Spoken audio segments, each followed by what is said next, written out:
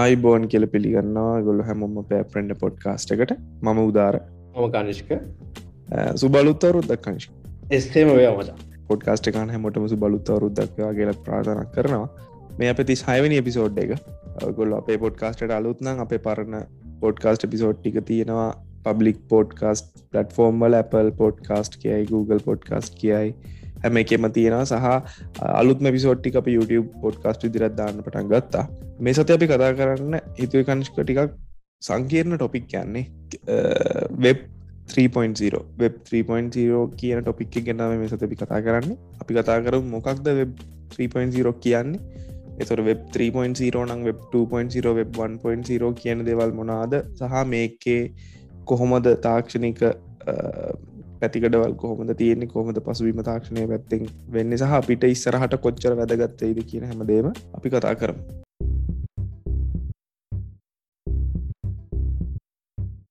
හරි අපි මුලින්ම දැන් අපි මේසද පිසෝඩ්ඩේ කතා කරන්න වෙබ් 3.0 නේ අපි මුලින් ඊට කලින් දැනගමු වෙබ් 3.0 කියන එක මේ අලුත්ම ඉටරේෂන් එකක් නම් ඊට කලින් තිබ්බ ඉටරේෂන් දෙකක් තියෙනවානේ වෙබ් 2.0 සහ වෙබ් 1.0 කියන එක අපි මුලින් මේ දෙක ගැන අයිඩිය එකක් ගමු සහ කොහොමද මේ වෙබ් 1.0 2.0 3.0 කියන වර්ෂන් සොල්ට කැඩුනේ කියන දේ ගැන අපි කතා කරමු මේ ගැන මුලින් අපි අයිඩිය එකක් ගමු ඊට පස්සේ අපි බලමු කොහොමද 3.0 වල වෙනස්කම් වෙන්නේ කියලා.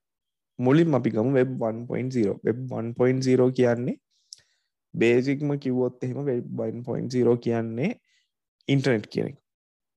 ඉනිෂියල්ම ඉන්ටර්නෙට් කියන එක හැදුනේ වෙබ් 1.0 කියන දේ මත 1990 ගණන් වල මම හිතන්නේ වැඩි පටන් ගත්තේ ඒ ඉනිෂියල් ස්ටාර්ට්අප් එකේදී ඉන්ටර්නෙට් කියන කන්සෙප්ට් එක සහ ඒක දියුණු වෙන්න පටන් ගත්තාම තමයි වෙබ් 1.0 වෙබ් 1.0 වල තිබ්බ සුවිශේෂී දෙයක් තමයි ඔය ගොඩක් වයසකයි ගොඩක් වයසක කියන්නේ මේ අවුරුදු 30 35 වගේ කට්ටිය දන්නවා කොහොමද ඉන්ටර්නෙට් මුලින්ම තිබ්බේ සහ දැන් ඉන්ටර්නෙට් කොච්චර දියුණුද කියන තැන ගැන හොඳ අයිඩියා එකක් තියෙනවා.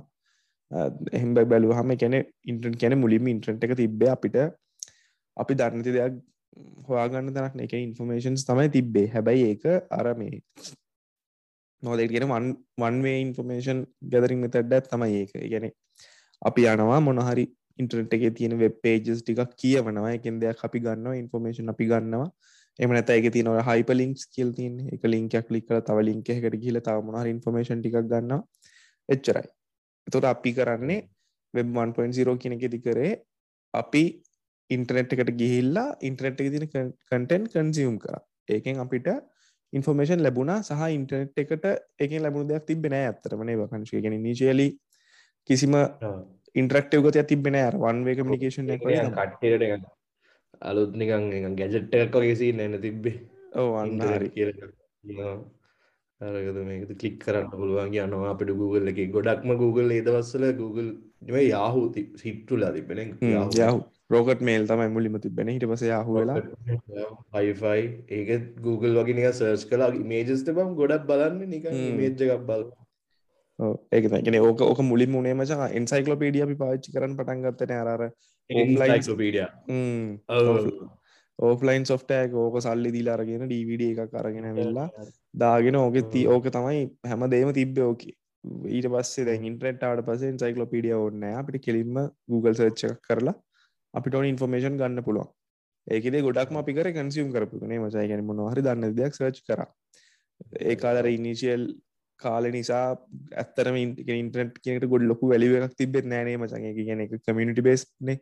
ඒ කාලේ ඔය කමියුනිටි එකේ ඉන්ටර්නෙට් ඇක්සස් තියෙන සහ HTML කෝඩින් වගේ දේවල් ගැන අයිඩියා එකක් තියෙන මිනිස්සු තමයි ඒකට කන්ටෙන්ට් ලිව්වේ. එතකොට ඒ අය මේ කන්ටෙන්ට් විදිහට දාන දේවල් 100%ක් ඇත්තද කියන එක ෂුවර් කරන්න බැරි වුණා අපිට. මොකද එහෙම අර වෙරිෆයිඩ් සෝසස් තිබ්බේ නැහැ නේ මචං ඒ කාලේ. එහෙම තමයි කියන්නේ. අනිත් ඒ කියන්නේ ඒ දවස්වල මම බ්ලොග් එකක් කරනවා කියන්නේත් හරි අමාරු වැඩක්. ඒ කියන්නේ ප්ලැට්ෆෝම් එක මෙච්චර යූසර් ෆ්‍රෙන්ඩ්ලි නෑනේ. ඔව් ඒක තමයි. කන්ටෙන්ට් ක්‍රියේට් කන්සියුම් කරන එක වගේම ක්‍රියේට් කරන එකත් පට්ට අමාරුයි. ඒකට අනිවාර්යෙන් ඒ කාලේ නම් අර යූස් එක්ස්පීරියන්ස් එකක් මුකුත් නැහැ. ටෙක්නොලොජි ගැන ටෙක්නිකල් නොලෙජ් එකක් හොඳටම තියෙන්න ඕනේ නේ බං. ඒ කියන්නේ ග්‍රැෆිකල් යූසර් ඉන්ටර්ෆේස් එකක් තිබ්බේ නැහැනේ. ඔය මොන හරි කමාන්ඩ් HTML හරි මොන හරි දන්න මිනිස්සු තමයි ඔගේ කන්ටෙන්ට් කරේ. වෙබ් ඩිවලපින් වල මුලදිම ඉගෙන ගන්නේ නිකන් HTML බොඩි ටැග් එක දාලා අන්න ඒවගේ සින්න ගන්නේ තිබ්බේ ඒකන ඕක දැන්නම් එකන ස්ටමල් බේසික් කෝඩ්ඩන මනන් එනම් ගොඩක් මහිතන ඒලෙවල් ඕලෙවල් වගේ වෙදි උගන්න නානේ මසන්ද කාලිතින් හෙම නෑනේ ලැංවේජ්ජක් විදියට මේ ගොඩක් අය දන්න ෑන එක එක නිසා ඕකතම ඔය පිරියට එකන ඉනිශල මීට කියෙනෙ ඉන්ට්‍රඩියස් කරපු කාලතම වෙබ් 1.0 තව දෙයක් කලින් කියන්නවන මචන් වෙබ් 1.0 තමයි දැන් වෙබ් 2.0 තමයි දැන් වෙබ් 3.0 තමයි දැන් කියලා ඒ වර්ෂන් එක කඩන එහෙම ස්පෙසිෆික් මොක්කර ඕගනයිසේෂන් එකවත් එහෙම මුකුත් නෑ මේ කරර ඔව එක තාක්ෂණය දියුණුවත් එක්ක ඉම්පලිමෙන්ට වී යන දෙයක් දැන් නිකම් මචන් මේ ගත වෙච්ච කාලේ වචන් අන්න අපි දැන් වෙබ් 2.0ට මූුණා මේ අවුරුද්ධ මේ දවසිදං එහෙම එකක් නෑරනේ මිනිස්සු කාලෙත් එක්ක ඩිවයිස සම්මුණා ඉන්ටනෙට් ක්ස සම්මුණා ඉන්ටනෙට් ස්පීඩ් වුනා යුසෆෙන්ඩි දේවල් කරා කට්ටිය එක ඉන්ටරක්ෂන් ඇප් සැදවා ෆේස්බුක්කාවා YouTube ඔහොම හෝම ඉට පස්සේ ඒවා මොට මොටයිසේෂන් කරා එහෙම අපි දන්නමනතු ඒ ට්‍රන්ස්ෝමේෂන් එක වුණේනේ ඒකතමයිගෙන දැන් අපි මචන් ඔය වෙබ් 3.0 කියන හයිප් එක ආවට පස්සේ තමයින ඇතින මේ පොඩ්කාස්ට එක අපිසෝඩ් එක් කරන්න අපි අපේ රිසර්ච් පාරදාද්දී සහ අපි ගොඩත් තැන්ගල් වෙබ් 3.0 Twitter වලහෙම ගොඩක් තැන්වල කතා වෙනවා දැක්ක බික් ෂොට්ස් කතා වෙන දැක්ක ඊලොන් මස්ක්ලා ජැක් ඩෝසිෝගේ කතා වෙනවා දැක්ක ඒවගේ එකකින් ඇතිවුණු හයිප්හකින් අපි බැලු 3.0 නම් තියෙන 1.0 2.0 කියෙන මොනාද කියන දේගෙන අපි හොයන්න ගත්තමන අපි දන්න මචන් හෙමයි කෙනෙ වර්ෂන් තුත් තියෙනවා දැන් කියලා කඩලා අපි එක්ස්පීරියන්ස් කරපුවා ඕක තමයි වෙබ් 1.0 කිය හරි ඕක ගොඩක් වෙලාවට රේන්ජෙක් වුණේ පැවතුන අවුදු ගානුනේ නිශේලයකින් 1990 ගණන් වලින් 2003 2004 වගේ රේන්ජ් එක වෙද්දි තමයි දැනට රික්ලා වෙලා තියෙන වෙබ් 1.0 කියලා. වෙබ් 2.0 කියන එක අපි ඊළඟට ගත්තොත් එහෙම වෙබ් 2.0 තමයි මේ වෙද්දි අපි එක්ස්පීරියන්ස් කරන ඉන්ටර්නෙට් එක. මේ කියන්නේ ඒ ඉන්ටර්නෙට් එක ඉන්ටරැක්ටිව්. ඇත්තටම ඉන්ටරැක්ටිව්.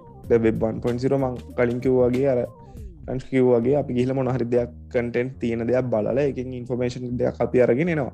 අපි කිසි දෙයක් දෙන්නේ නැහනේ.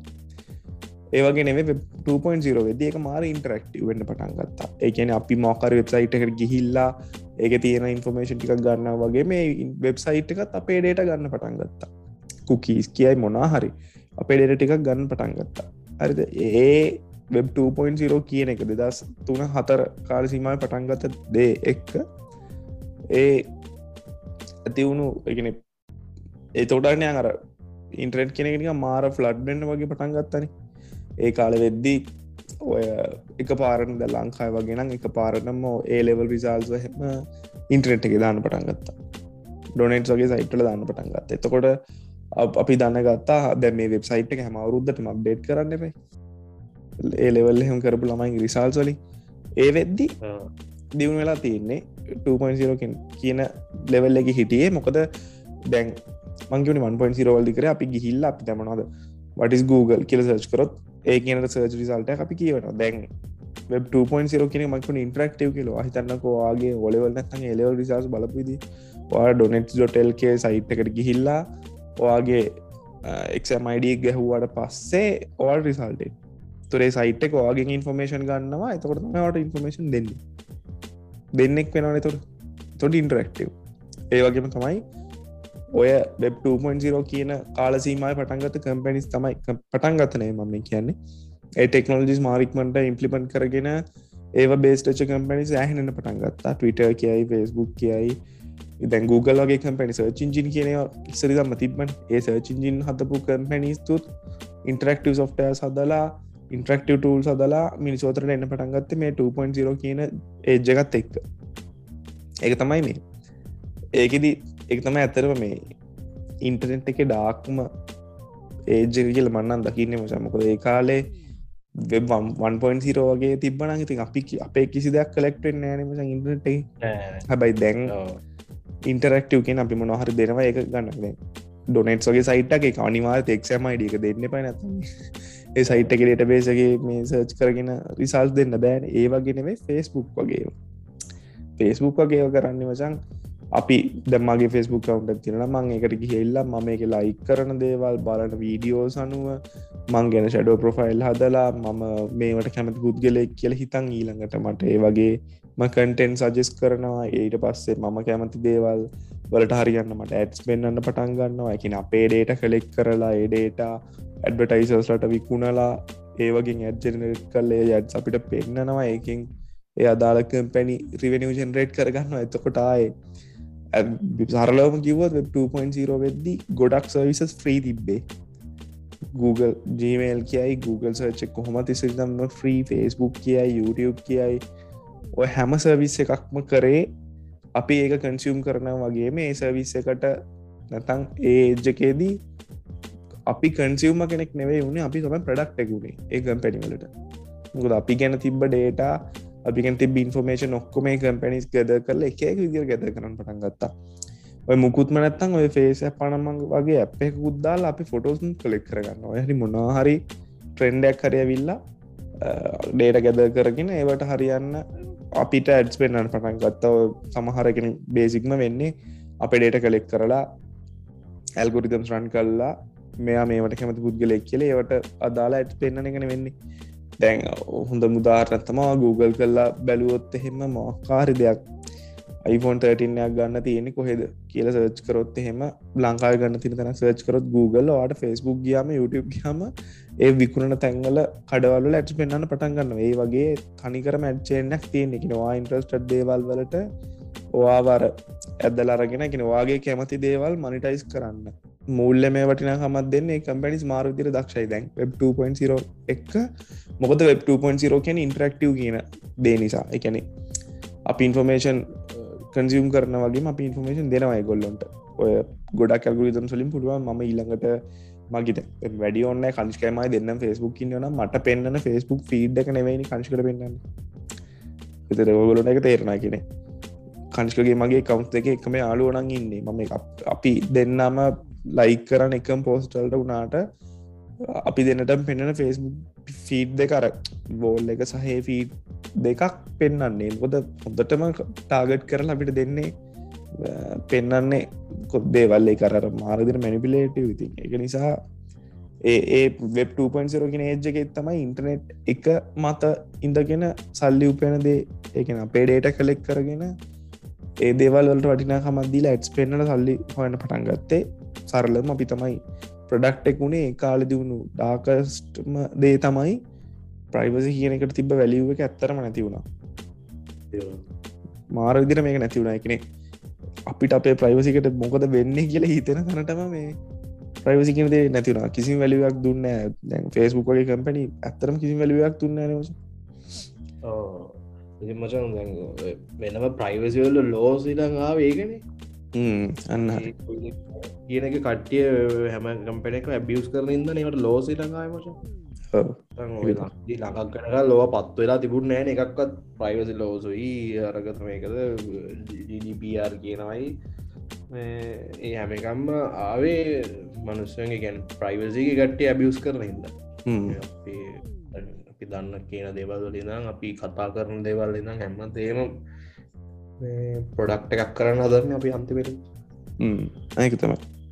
අනික මේ මොකක්ද ඒ කාල සීමාවෙදී මචං දැන් අපි සරල මෙහෙම හිතමුකෝ දැන් අපි මේ පොඩ්කාස්ට් එක කරනවා. අපි දෙන්න මේ පොඩ්කාස්ට් එක කරලා පොඩ්කාස්ට් එක පබ්ලිෂ් කරාට පස්සේ අපිට මේ පොඩ්කාස්ට් එකේ අයිතිය ඒ කියන්නේ බුද්ධිමය දේපලක් විදිහට ඉන්ටෙලෙක්චුවල් ප්‍රොපර්ටි එකක් විදිහට මේ පොඩ්කාස්ට් එකේ අයිතිය අපිට තියෙනවා කියන එක ප්‍රූව් කරගන්න ඉන්ටර්නෙට් එකේදී හරි අමාරුයි. ඇත්තටම අමාරුයිනේ මචං. ඒ කියන්නේ මට ඕනනම් දැන් මේ පොඩ්කාස්ට් එක කොපියක් අරගෙන වෙන කොහේ හරි දාලා ඒකේ මොනවා හරි විදිහට සල්ලි වෙන මිනිස්සෙක් ඉන්න පුළුවන්. මට ඒ මිනිස්සුන්ට විරුද්ධව ලීගල් ඇක්ෂන් එකක් ගන්න හරි අමාරුයි. එහෙමනේ මොකද අර දැන් අපි හිතමුකෝ අපි මේ ඇත්ත ලෝකෙදී ඉන්ටර්නෙට් එකේ නෙමෙයි ඇත්ත ලෝකෙදී මොනවා හරි දෙයක් අපි වාහනයක් රෙන්ට් එකකට ගන්න නම් අපේ NIC එකේ කොපි එකක් වගේ දෙනවා. එතකොට ඒ අර අපි අපේ මේ පුද්ගලයා අඳුර ගන්න පුළුවන් සම්මතයක් විදිහට පිළිගත්ත ඩෙන්ටිෆිකේෂන් මෙතඩ් එකක් තියෙනවනේ. ඒතකොට ඒගොල්ලෝ ගාව දැන් මම වාහනය රෙන්ට් කරලා කනිෂ්ක නම් වාහනේ අරන් ගියේ. කනිෂ්ක වාහනේට මොන හරි කරා නම් අහුවෙන්නේ මමනේ. මොකද මම තමයි වාහනේ රෙන්ට් එකට ගත්තේ. හැබැයි ඉන්ටර්නෙට් එකට කන්ටෙන්ට්ස් දාද්දි හරි අමාරුයි ඒකේ ඕනර්ෂිප් එක. ඒ කියන්නේ ඔරිජිනල් ඕතරගේ ඉන්ටලෙක්චුවල් ප්‍රොපර්ටි එක ප්‍රොටෙක්ට් කරගන්න මාර අමාරුයි. දැනට ඇත්තටම කංශ කියන දේත් එක්ක කිව්වා වගේ මේ ප්‍රයිවසි ප්‍රශ්න නිසා සහ කොපිරයිට්ස් ප්‍රශ්න නිසා මාර විදිහට ලෝස් නම් දැන් ඇවිල්ලා තියෙනවා මචං. ඇවිල්ලා තියෙනවා සමහර ප්ලැට්ෆෝම් හොඳටම ඒවා මේ කරනවා. කියන්නේ පාවිච්චි කරනවා. YouTube වල වගේම කොපිරයිට් හොඳටම වෙනවා වැඩේ. හැබැයි වැඩේ තියෙන්නේ දැන් කංශකමයි අපි මේ කරන පොඩ්කාස්ට් එක අපි Facebook පොඩ්කාස්ට් දැම්මොත් එහෙම මේ පොඩ්කාස්ට් එකේ තිබ්බ කියමුකෝ මොන හරි රැඩිකල් රැඩිකල් නේ මොනවද ඒකට කියන්නේ බං කන්ට්‍රෝවර්ෂල් දෙයක් තිබ්බ කියමුකෝ. හරිද? තිබිලා Facebook එකේ ඉන්න මිනිස්සු ඒක කම්ප්ලේන්ට් කරනවා. එතකොට Facebook එකෙන් ඒක වීඩියෝ එක අයින් කරනවා. නැත්නම් ඔඩියෝ අයින් කරනවා. එතකොට මම ෆ්‍රී තිබ්බ ප්ලැට්ෆෝම් එකකට දාපු දෙයක් මං කැමැත්තෙන් දාපු දෙයක් Facebook එක අයින් කරනවා. ඒක සාධාරණ නෑ. කන්ටෙන්ට් තියෙන දේවල් වැරදි වෙන්න පුළුවන්. දැන් ඒක ඒගොල්ලෝ ෆ්‍රී ප්ලැට්ෆෝම් එකක් දීලා අපේ data ඔක්කොම කලෙක්ට් කරගෙන අපි කියන ইনফර්මේෂන් ඔක්කොම කලෙක්ට් කරගෙන ඉවර වෙලා ඒගොල්ලොන්ට ඒ ප්ලැට්ෆෝම් එකේ සැනිටි එක ඒ ප්ලැට්ෆෝම් එකේ ක්වොලිටි එක මේන්ටේන් කරගන්න අපේ කන්ටෙන්ට් එක ඩිලීට් කරන එක නැත්නම් අපේ accounts ban කරන එක ඇත්තටම ethical නෑ නේ කල්ෂ් කියන්නේ.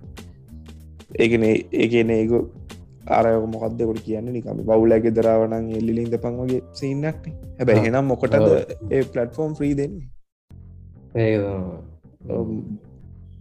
ඒ වගේ ප්‍රශ්න තියෙනවා. මොකද ඇත්තරම අපිට මේ එකනේ මම කියන්නේ වෙබ් 2.0 එකත් එක්ක තියෙන ඉන්ටර්නෙට් එක මත අපිට අපේ මොනවද කියන්නේ අපේ ඔරිජිනල් කන්ට්‍රෝල් එක නේ. ඔව් කන්ට්‍රෝල් එක සහ අපේ මොකද්ද අපේ එක්ස්ප්‍රෙෂන්ස් නැත්නම් අපි කැමති දේ කැමති විදියටම එක්ස්ප්‍රෙස් කරන්න බෑ ඒ ප්ලැට්ෆෝම් වල. මොකද අපිට ප්ලැට්ෆෝම් වල තියෙන ගයිඩ්ලයින්ස් වලට ටැලි වෙලා වැඩ කරන්න වෙනවා. වැඩ තේරෙන්නේ කියන්නේ. ඉතින් දැන් අපි දැන් ෆොටෝ එකක් මොකක් හරි දාලා ඩිලිට් කරා කියමුකෝ. අපි දන්නේ කොහොමද ඒකේ පැත්තෙන් ඒක හරියටම ඩිලිට් වුණාද කියලා දන්නෙත් නෑනේ. අන්න රයිට්. දැන් ඔය ගොඩක් අය දන්නවා දැන් Facebook එක Instagram කම්පැනි සල්ලි වලට ගත්තා. ඒ වගේ තමයි දැන් Instagram එක අපි දාන හැම පෝස්ට් එකක්ම සේව් වෙන්නේ Facebook සර්වර්ස් වල. අර ඒ වගේ දැන් වැඩි ඕනේ නෑ මචං. වැඩි කිසි දෙයක් ඕනේ නෑ. ස්ටෝරීස් කියලා ෆීචර් එකක් ආවනේ මචං Instagram වල. ඕක උඹට රිලීස් වුණු කාලේ මතකද? පැය 24යි ඒ ෆොටෝස් හොයා ගන්නවත් නෑ. වීඩියෝස් හොයා ගන්නවත් නෑ. හැබැයි එකපාරටම මේ Instagram එකෙන් ෆීචර් එකක් දෙනවා. උඹට පුළුවන් ඒ දාන ස්ටෝරීස් ස්ටේටස් සේව් කරන්න. highlights විදියට. ඔබ highlight එකක් ක්‍රියේට් කරන්න ඇති දැකලා ඇති. ඔබ තනිකර account එකේ දාපු පළවෙනි ස්ටෝරි එකේ ඉඳන් අන්තිම ස්ටෝරි වෙනකම්ම මේ highlights වල පෙන්නනවා. ඔබට ඕන manage කරලා හදන්න පුළුවන්. highlight එක. ඒ කියන්නේ මචං අපිට පැය 24න් delete වුණා කිව්වට ඒක උංගව තිබිලානේ. තිබිලා ඒකනේ. ඒ කියන්නේ අපිට trust කරන්න බෑනේ බං. ඒ කම්පැනි hack වෙනවා දැන්. පට්ට private දෙයක් මොන අපේ credit card මොන හරි details ටිකක් අපි දැම්ම කියමුකෝ වැරදිද? අපි වෙන මොකක් හරි දාන අතරේ මොන බෑග්ග්‍රවුන්ඩ් එකේ තියෙන මන් ඩිලීට් කරනවා. හැබැයි ඒක අනිවාර්යෙන් උන්ගේ සර්වර් එකක හරි තියෙනවනේ. අර ඔය දේවල් අර මේ වැඩේ වෙලා තියෙන මචං ඔය දේවල් ගැන දැනගෙන ඔය දේවල් දැන අර හැමෝම කරන නිසා ඒ ප්ලැට්ෆෝම් පාවිච්චි කරගෙන එහෙම ඉන්න ගොඩක් අය ඉන්නවා. අනික සහ කන්ටෙන්ට් ක්‍රියේටර්ස් ලට ඉන්ෆ්ලුවෙන්සර්ස් ලට ඉතින් ඔය වගේ ප්ලැට්ෆෝම් ඕනේ. මොකද ගොඩක් මිනිස්සු එකතු වෙලා ඉන්න තැන්නේ. ඒ දේ නිසා අපිට කියන්න ඕනේ කියන්නේ වෙබ් 2.0 උඩදී අපේ data වලට අයිතියක් අපිටවත් නැහැ. අපි වැඩ කරන්න ඕනේ අනිත් කම්පැනිස් වලට කියන විදිහට. දැන් අපි ගත්තොත් එහෙම සමහර ලාට ඔබ දැකලා ඇති උඹට වෙලත් ඇති මචං ඔය YouTube එකේ අපි දාන සමහර ඔරිජිනල් අපේ මේ කන්ටෙන්ට් ඔව් බඩත් මතකත් ඇති අපිට එහෙම සීන් එකකුත් උනා. අපි හදලා දාපු ඔරිජිනල් කන්ටෙන්ට් එකක් දැන් කියන්නේ YouTube එකෙන් කොපිරයිට් චෙක් කරන්නේ මනුස්සෙක් කෙලවරක ඉඳන් චෙක් කරනව නෙවෙයිනේ. ඒගොල්ලන්ගේ ඇල්ගොරිතම් එක රන් වෙලානේ කොපිරයිට් චෙක් වෙන්නේ. ඒ කොපිරයිට් එකට අහු වෙන්න පුළුවන් අපි ඔරිජිනලි හදපු දෙයක්. ඔබට මතකයිනේ එහෙම දෙයක් වුණා අපි බෑග්ග්‍රවුන්ඩ් මියුසික් එකක් උඹ හදලා මියුසික් එක හදද්දී ඔව් කොපිරයිට් වැදුනා. වුණාට අපි ජෙනුයින් මේක අපි කොපි කරේ නැහැ. ඒක අපි හදපු දෙයක්. හැබැයි අපිට ඒකට කතා කරන්නවත් කිසි දෙයක් බෑ. අපිට තිබ්බ එකම ඔප්ෂන් එක තමයි එක්ක ඒ පාර්ට් එක මියුට් කරන්න ඕනේ නැත්නම් ඒ වීඩියෝ එක අයින් කරන්න. ඒක සාධාරණ නෑනේ මචං. ඒ කියන්නේ ඔය තේරෙනනේ අර ඒ වගේ කොච්චර ඉන්ටරැක්ටිව් කිව්වත් අපේ ඩේටා වලට අයිතියක් අපිට තිබෙත් නැහැ සහ අපිට අපේ එක්ස්ප්‍රෙෂන්ස් නැත්නම් අපේ කන්ටෙන්ට් අපිට ඕන විදියට එළියට දාන්න තියෙන අයිතිය ඇත්තටම අඩුයි නැති තරන්නේ බා හැබැයි මෙහෙම ඒකෙත් ප්ලැට්ෆෝම් තියෙනවා දැන් Facebook Messenger වගේ ප්ලැට්ෆෝම් වල ඔය චයිල්ඩ් පෝනෝග්‍රැෆි වගේ ෆොටෝස් ෂෙයා වෙන්න දෙන්නේ නැහැ ඒ ප්ලැට්ෆෝම් එකේදී කොච්චර එන්ක්‍රිප්ටඩ් කිව්වත් මේ Facebook Messenger වල එහෙම මේ ඒ ෆොටෝස් ෂෙයා කරන අයගේ accounts ban වෙනවා හරිද ඒ වගේම තමයි දැන් WhatsApp වලත් ඒ කියන්නේ Facebook එකේම කම්පැනියක් නේ Facebook නේ Meta වල කම්පැනියක් නේ ඒකෙත් same thing හැබැයි Telegram වගේ platform එකක් ගත්තොත් එහෙම ඒකේ CEO නැත්නම් ඒකේ founders ලා ඉන්නවා අර users ලට ඕනේ දේ express කරන්න පුළුවන් වෙන්න ඕනේ කියන තැන ඉන්නවා හැබැයි ඒකේ පැති දෙකක් තියෙනවා ඒකේ අර ලෝකෙ මිනිස්සු හැමෝම 100% හොඳයි කියන්න බෑනේ අපිට දැන් ඇත්තටම හොඳ නැති දේවල් ක්‍රියේට් කරන content ක්‍රියේට් කරන මිනිස්සු ඉන්නවා හැබැයි මේ මිනිසුන්ටත් Telegram වගේ platform එකකදී මාර නිදහසක් හම්බ වෙනවා හැබැයි ඒ වගේම තමයි මේ හොඳ දේවල් ක්‍රියේට් කරන මිනිසුන්ටත් පට්ට නිදහසක් හම්බ වෙනවා ඒ දේ තියෙනවා අර පැති දෙකක් තියෙනවා කොහමරි වෙන්නේ 2.0 වලදී තමයි මාරම ඉම්ප්‍රූව්මන්ට් එකක් වුණේ ඉන්ටර්නෙට් එකට හරිද මාරම ඉන්ටරැක්ටිව් විදිහට ඉන්ටර්නෙට් එක හැදෙන්න පටන් ගත්තා ඒ වගේම සහ අපේ ඩේටා වලට ලැබුණ ඒක මචං නිකන් අපි නිකන් අර මොකක් හරි ප්‍රොඩක්ට් එකක් දාලා හදලා ඇප් එකක් කියමුකෝ මිනිස්සුන්ට එක පාවිච්චි කරන්න දීලා ඒක තියෙන බග්ස් ටික වහගෙන ඊට පස්සේ ඊළඟ එකේ version එකේ fix කරනවා වගේ සීන් එකක් නේ නේද අන්න right ඒ කියන්නේ දැනටම අපි ඇත්තටම ඇඩ්‍රස් කරේ මචං අපිට වෙන්න පුළුවන් ප්‍රශ්නනේ බං අපි හිතුවේ නැතුණාට මේ දේවල් වුණා ටෙක්නොලොජි එකත් එක්ක මේ වගේ දියුණුනා ඒ වගේම අපිට නොදැනුවත්ම වෙන්න පුළුවන් සෑහෙන දේවල් සෙට් එකක්ම අපි දැන් ඇඩ්‍රස් කරේ මචං 2.0 වගේ ඔව් ඇත්තට දැන් හරියට බැලුවොත් දැන් වෙබ් 1.0 වල උනේ මචං අපි කන්සියුම් කරපු එකනේ ඒ කියන්නේ ඒක නිකන් අර මේ වෙබ් 1.0ම තිබ්බනම් අද වෙනකල් වෙබ් 1.0 කියන්නේ එහෙම නැත්නම් ඉන්ටර්නෙට් එක කියන එකට ඉන්ටර්නෙට් එක කියන්නේ නැතුව ලයිබ්‍රරි එක කිව්වනම් හරි එහෙමනේ තනිකර ලයිබ්‍රරි එකක් නේ තියෙන වෙබ් 1.0 තිබ්බනම් වැඩේ උනේ වෙබ් 1.0 ඉවෝල්ව් වුණා ඉන්ටරැක්ටිව් වුණා අපිට දේවල් ඉන්පුට් කරන්න පුළුවන් වගේම අපි දේවල් ලබා ගන්න වගේම ඒ අදාළ කම්පැනිස් නැත්නම් ඒ වෙබ්සයිට්ස් නුත් අපෙන් දේවල් ගන්න පටන් ගත්තා හැබැයි ඒක ඩවුන් සයිඩ් එක උනේ ඉතින් අපි තමයි ප්‍රොඩක්ට් එක උනේ ගොඩක් කම්පැනිස් වල බිස්නස් අප්‍රෝච් එක උනේ සර්විසස් ෆ්‍රී දීලා මිනිසුන්ට ඕන දේ ෆ්‍රී දුන්නාම ඇට්‍රැක්ට් වෙනවා වැඩිනේ මචං ෆ්‍රී දීලා මිනිසුන්ගේ ඩේටා ඉන්ෆර්මේෂන් ගැදර් කරගෙන ඒවා විකුණලා තර්ඩ් පාටි ඇඩ් සෙලර්ස් ලට ඒ වගේ ඇඩ්ස් පෙන්නලා අපෙන් සල්ලි ජෙනරේට් කරගත්තා හැබැයි ඔය කන්සෙප්ට් එක නැත්නම් ඔය බිස්නස් මොඩල් එක මුලින්ම ගෙනාවේ Google කම්පැනිය හැබැයි ඒකේ මාරම ප්‍රයෝජනයක් ගත්තේ Facebook කම්පැනිය අරගෙන මාරම සල්ලි ප්‍රමාණයක් හොයාගත්තත් Facebook කම්පැනි සහ මාරම මඩ ප්‍රමාණයක් කෑවෙත් Facebook කම්පැනිය මන් දෙක 2021 නරකම කම්පැනි Facebook ඔව් ඒ කියන්නේ ඔෆිෂියලි කියලා තිබ්බා එහෙම ඒ කියන්නේ ඇත්තටම මාර කේසස් ටිකක් තිබ්බා තුනක්ම කරානේ මචං Facebook කරන එපිසෝඩ් දෙක තුනක්ම කරානේ අපි ඔව් අපි දෙක තුනක්ම කරා කාලෙන් කාලට මොනවා හරි කේස් එකක් දා ගන්නවනේ ඒ වගේ කොහමරි වෙබ් අතර කංශ කියනවා වගේ වෙබ් 1.0 වල තිබ්බ ප්‍රශ්නයක් නැත්තම් ප්‍රශ්නයක් නැත්තම් මොකක් හරි ප්‍රශ්නයක් කරගෙන වෙබ් 1.0 පාවිච්චි කරපු කාලේ ඔය කාටවත් ඉන්ටරැක්ටිව් වෙබ්සයිට් එකක් හදන්න උවමනාවක් හිතට එන්නේ නැතුව ඇති හැබැයි ඉන්ටර්නෙට් කියන කන්සෙප්ට් එක මූල්‍ය මේ වටිනාකමක් දෙන්න පුළුවන් විදිහටනේ දැන් වෙබ් 2.0 උනේ දැන් වෙබ් 2.0 වල මූල්‍ය මේ වටිනාකම තියෙනවා කිසි ප්‍රශ්න නැහැ දැන් ප්‍රශ්න තියෙන්නේ ඒකට කන්ටෙන්ට් දාන අයට ඒ කන්ටෙන්ට් වලට අයිතිය ගැන ප්‍රශ්නයක් තියෙනවා මිනිසුන්ට ප්‍රයිවසි ගැන ප්‍රශ්නයක් තියෙනවා ඔන්න ඔය දෙක කනිෂ්ක කියපු පොයින්ට් අවුට් කරපු එක හොඳයි මොකද වෙබ් 3.0 කියන දේ ඒ කියන්නේ ඔන්න අපි ගත්තොත් එහෙම what is web 3.0 කිව්වොත් එහෙම proper definition එකක් නැහැ කොහෙවත් ඒක තියෙන්නේ ටෙක්නොලොජි බේස් අරගෙන concept එකක් වගේ දෙයක් තියෙන්නේ මොකද තාම web 3.0 කියන එක අර baby steps තියෙනවා ඒ කියන්නේ initially යන stage එක තියෙන්නේ web 3.0 කියන එක ඊළඟට ගත්තොත් එහෙම web 3.0 කියන එක දැන් අපි මෙච්චරලා කියපු web 2.0 කියන එකේ තියෙන ප්‍රශ්න ටික තියෙනවානේ web 2.0ම තමයි හැබැයි web 2.0 වල තියෙන ප්‍රශ්න ටික solve වෙලා ප්‍රශ්න උනේ එකක් ඒකට කන්ටෙන්ට් දාන අයට කන්ටෙන්ට් වලට අයිතිය තිබ්බේ නැහැ සහ දාන්න පුළුවන් කන්ටෙන්ට් වල මොනවාද දිග පළල උස මහත ගැන තීරණය කරේ වෙන කම්පැනිස් ඉන්ටර්නෙට් එකේම හදපු කම්පැනිස් එහෙම වෙන්න බෑ මොකද ඒ කන්ටෙන්ට් හදන්නේ අපි සහ අපි කැමති දේපයි අපි කරන්න වෙන කෙනෙක්ට කන්ට්‍රෝල් වෙන්න ඕනේ නෑ මොකද ඉන්ටර්නෙට් කියන එක හැමෝටම යූස් කරන්න පුළුවන් හැමෝටම ඇක්සස් තියෙන දෙයක් නිසා අනිත් දේ තමයි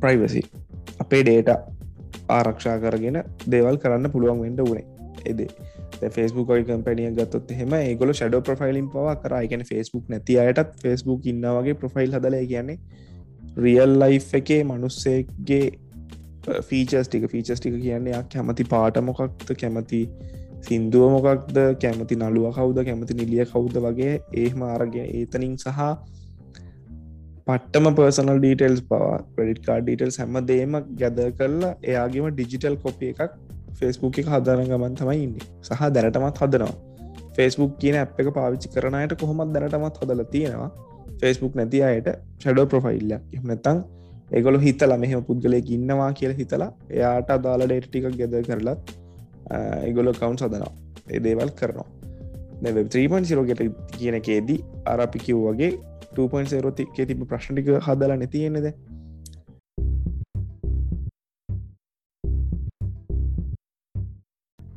web 3.0 කියන එක බේස් වෙන්නේ බ්ලොක්චේන් එක මත බ්ලොක්චේන් කියන්නේ ක්‍රිප්ටෝකරන්සි වල බැක්බෝන් එක සහ ක්‍රිප්ටෝකරන්සි බේස් වෙලා තියෙන බැක්බෝන් එක බ්ලොක්චේන් එක මත පදනම් වෙනවා සහ දැන් ඔය Facebook Google වගේ කම්පැනිස් ගත්තොත් එහෙම ලෝකෙ ඉන්න මිනිස්සු data පුරවනවනේ කම්පැනිස් වලට හැබැයි අපි දන්නා සහ ඔයගොල්ලන්ට තව වැඩිපුර විස්තර ඕනේ නම් අපේ 6 වෙනි එපිසෝඩ් එක අහන්න ඒකෙදි අපි බ්ලොක්චේන් එක සහ බිට්කොයින් කියන දේවල් එක්ස්ප්ලেইন කරනවා. කියන්නේ බ්ලොක්චේන් කියන ටෙක්නොලොජි එකේ එක අතුරුඵල නෙවෙයි එක ප්‍රොඩක්ට් එකක් බයි ප්‍රොඩක්ට් එකක් තමයි නෑ බයි ප්‍රොඩක්ට් නෙවෙයි ප්‍රොඩක්ට් එකක් තමයි ක්‍රිප්ටෝකරන්සි. ඒ වගේම තව ප්‍රොඩක්ට් එකක් තමයි මේ වෙබ් 3.0 කියන එකට බෑක්බෝන් එක විදිහට ටෙක්නොලොජි එක දෙන එක. මේකෙදි වෙනවා වෙබ් 3.0 කියන එක මාරම මේ ඩීසෙන්ට්‍රලයිස්ඩ් වෙනවා. හරිද? ඩීසෙන්ට්‍රලයිස්ඩ් වෙනවා පව වෙනවා බ්ලොක්චේන් එක මත මේ කනිෂ්ක ඒකන්නේ මට දැන් කියද්දි වදන් කල්පලාවනේ දැන් සමහක්විට දැන් වෙබ් 3.0 වල තියෙන මේන්ම ටෙක්නෝජී එක බ්ලොක්චේන් නොවෙන්ඩත් පුළුවන්නේ නොවෙන්න තුළ දැන් අපිට දෙගෙන ඔය ගැන කල්පනා කරන්න ගත්තොත් එහෙම දැන් සමහක්විට දැන් 3.0 වලට ට්‍රන්ස්ෆෝර්මේෂන් එක වෙන්න පටන් අරන් වෙන්නත් පුළුවන්. අවුරුදු 5කින් 6කින් නැත්නම් 10කින් විතර අපිට කියන්න පුළුවන් මේ 2022 දී තිබ්බේ මේ දේවල් දැන් තියෙන්නේ මේ දේවල්. එතකොට අපිට කම්පෙයාර් කරද්දී සමහරවිට අපි දන්නේම නැතුව වෙබ් 3.0 වලට ගිහිලා සමහරවිට තව ඉස්සරහට ගිහිල්ලා ඉන්නත් පුළුවන් මේ නේද? ඔව් ඒක තමයි මේක මාරම සංකීර්ණ මේ ටොපික් එකක්. ටොපික් එකක් කියන්නේ මේ මොකද මේකට න්නේ තනිකර එන්නල තියෙන මේ ඒ තියෙන ෆංක්ෂන්ස් එක තවානේවලක ඒකන මේක ඇත්තරම මේ ද අපිට කියන්න පුළුවන් ඔන්න iPhone 13 එක නම් iPhone 13 එක රැම් එක මෙච්චරයි උස මෙච්චරයි මහත මෙච්චරයි බැටරිය මෙච්චර එහෙම කියන්න පුළුවන් ඒක හදපු දෙයක්නේ ඕල්රෙඩි හදලා ලෝකෙට ඒක ගැන හොඳ ඇනලයිසිස් එකක් දීලා තියෙන දෙයක් නිසා හැබැයි මේ web 3.0 කියන එක ඉනිශල් ස්ටේජ් එකකින්නේ ඒක ගොඩක්ම එක්ස්පර්ට්ලා කියන විදිට එක නිකං කන්සෙප්ටක් වගේ මචන් කන්සෙප්ටක් වගේ දැනට හැබැයි සමහර පාට්ගේ පාවිච්චින එක කොච්චර දිග පලද කොච්චර දුසමත කොච්චරද මොනාද හොඳ නරක කියන්න තාම ඩික්ටය කරන්න පුළුවන් ස්ටේජ් එකන වෙන්න හැබැයි මේ ට්‍රන්සිෂන් පිරිියඩ්ඩක් නිසා මේක ගැන මාර හයිප් එකක් තියෙනවා මේක එකන වෙබ් 2.0 3.0ට ට්‍රන්සිෂන් පිරිඩක් වෙලා මොකද වෙබ් 3.0 කියන එක බේස්ඩ් වෙන්නේ බ්ලොක්චේන් ටෙක්නොලොජි එක මත බ්ලොක්චේන් කියන ටෙක්නොලොජි එක ක්‍රිප්ටෝකරන්සිත් එක්ක දැන් මාරම විදිහට ප්‍රසිද්ධ වෙලා තියෙනවා. අපි ගත්තොත් එහෙම බිට්කොයින් නැත්නම් ඉතීරියම් වගේ බිට්කොයින් කියන එක ක්‍රිප්ටෝකරන්සි වල සන්ලයිට් කැටේ වගේනේ. ප්‍රතිශෝධන සබන් කියන්න බෑ සන්ලයිට් කියනවා වගේ ක්‍රිප්ටෝකරන්සි කිව්වම අපි දන්නේ බිට්කොයින්. හැබැයි ක්‍රිප්ටෝකරන්සි වල බ්ලොක්චේන් කියන ටෙක්නොලොජි එක යුටිලයිස් කරලා හදපු පට්ටම ප්‍රොජෙක්ට්ස් තියෙනවානේ මචං. ඉතීරියම් කියයි, පොලිගන් කියයි, කාඩයිනෝ කියයි වගේ පට්ට ප්‍රොජෙක්ට්ස් තියෙනවා. හැබැයි අපි දන්නේ බිට්කොයින් විතරයි. ඒ වගේ දැන් මේකෙදිත් වෙන්නේ බ්ලොක්චේන් පවර් වෙලා තියෙන දෙයක්. මේකෙදි අපිට මේක වෙන්න පුළුවන් දේවල් මෙහෙම වෙන්න වෙන්න පුළුවන් කියලා හැමදේම මවලා කියනට වැඩිය හොඳයි ඔයගොල්ලන්ට හොඳ අයිඩියා එකක් කියන සරලව අයිඩියා එකක් දෙන්න අපිට ඕනේ මචං අපිට කියන්න පුළුවන් වෙබ් 2.0 වල තිබ්බ ප්‍රශ්න මේගොල්ලෝ කොහොමද රිසෝල්ව් කරගන්නේ කියලා. එතකොට දෙයක් කියන්නේ අපි අලුත් දෙයකට යන්නේ එක්කෝ පරණ එකේ තිබ්බ ස්කේල් එක මදි නිසා නැත්නම් පරණ එකේ තිබ්බ ඉෂුස් ටිකක් සෝල්ව් කරගන්න ඕන නිසානේ. අපි කොහොමද කරන්නේ එහෙම දෙයක්. දැන් මේකෙදි ගත්තොත් එහෙම මුලින්ම ප්‍රශ්නේ උනේ අපි දාන කන්ටෙන්ට් වල අයිතිය අපිට නෑ වෙබ් 2.0 වල. ඒ ප්‍රශ්න විසඳුමක් විදිහට මේගොල්ලෝ බ්ලොක්චේන් එක කියන බ්ලොක්චේන් කියන ටෙක්නොලොජි එක අපි ආයේ එක්ස්ප්ලেইন කරන්න යන්නේ නැහැ. ඔයගොල්ලන්ට හොඳටම මේ අපේ 6 වෙනි එපිසෝඩ් එකෙන් අහන්න පුළුවන්. බ්ලොක්චේන් එක මතදී කෙනෙක්ගේ වැලිඩිටි එක නෙවෙයි මොකක්ද ඒ කියන්නේ ඕනර්ෂිප් එක 100% ගැරන්ටි කරලා ප්‍රොටෙක්ට් කරගන්න පුළුවන්. එතකොට වෙබ් 3.0 ටෙක්නොලොජි එකක් මත හදපු සයිට් එකකට ෆොටෝ එකක් අප්ලෝඩ් කරොත් ඒ ෆොටෝ එක ඔයාගේ කියලා කියන්න පුළුවන් ඩිජිටල් ෆුට්ප්‍රින්ට් එකක් තියෙනවා. ඒක නිසා ඔයාට කිසි ප්‍රශ්නයක් නැහැ. එතකොට ඔයාගේ කන්ටෙන්ට් එක මේක මගේ ඔයාට කොපිරයිට් ක්ලේම්ස් වලටද ඉන්ටලෙක්චුවල් ප්‍රොපර්ටිස් වලටද ඕන දෙයකට ඔයාට දෙයක් කරගන්න පුළුවන්. මොකද ඔයා මේ වෙබ් 3 එකට දෙයක් දානවා කියන්නේ ඔයා බ්ලොක්චේන් එකට එන්ට්‍රි එකක් දානවා. බ්ලොක්චේන් එකේ අලුතෙන් බ්ලොක් එකක් පටන් ගන්නවා වගේ වැඩක්. ඒක නිසා ඔයාට එතන ඔයාගේ ඕනර්ෂිප් එක ගැන කිසි ප්‍රශ්නයක් වෙන්නේ නැහැ. අනිත් එක තමයි ප්‍රයිවසි කියන දේ. ප්‍රයිවසි කියන දේ. දැන් අපි කලින් එපිසෝඩ් එකකදී කරා මේ මෙටාවර්ස් එක. මෙටාවර්ස් එකේදී අපි කිව්වා ඔයගොල්ලන්ට පැහැදිලිවම ඒ කියන්නේ සරල විදිහටම කිව්වා මෙටාවර්ස් කියන කන්සෙප්ට් එකේදී අපි අපේ ඩිජිටල් ඉමේජ් එකක් වර්චුවලි හදනවා මෙටාවර්ස් එක ඇතුළේ කියලා. එතකොට මට අඩි 10ක් උස පුද්ගලයෙක් විදිහට ඉන්න පුළුවන් මෙටාවර්ස් එකේ. හරියට කනිෂ්කට පුළුවන් ඕන්ලයින් ස්පයිඩර්මෑන් විදිහට ඉන්න මෙටාවර්ස් එකේ. ඒ වගේ අර අපේ දැන් වෙබ් 2.0 එකේදී උනේ අපි කියන අපේ රියල් වර්ල්ඩ් එකේ තියෙන ඩෙන්ටිටි එක රියල් වර්ල්ඩ් එකේ මොන වගේ පුද්ගලයෙක්ද කියන හැමදේම එහෙමම මිරර් කරලා ඉන්ටර්නෙට් එකට ගන්නනේ වෙබ් 2.0 පීරියඩ් එකේදී කම්පැනිස් වලට ඕනුනේ. කම්පැනිස් කියන්නේ මම කියන්නේ Google එක Facebook එක ඒ වගේ කම්පැනිස් වලට. හැබැයි වෙබ් 3.0 වලදී අපිට පුළුවන් අපේ රියල් වර්ල්ඩ් ඉමේජ් එක වගේම නෙවෙයි ඊට වඩා වෙනස් විදිහට අපේ ඩිජිටල් ඉමේජ් එක මේන්ටේන් කරගන්න. ඔය මෙටාවර්ස් එකත් එක්ක ඔයාට කැමති නම් මම අර කලින් කිව්වා වගේ අඩි 10ක් උස පුද්ගලයෙක් විදිහට ඉන්න පුළුවන්. ඕනයි ස්පයිඩර්මෑන් විදිහට ඉන්න පුළුවන්. හැබැයි මේ පුද්ගලයාට තියෙන යුනික් ඩෙන්ටිටි එකක් තියෙනවා. ඒක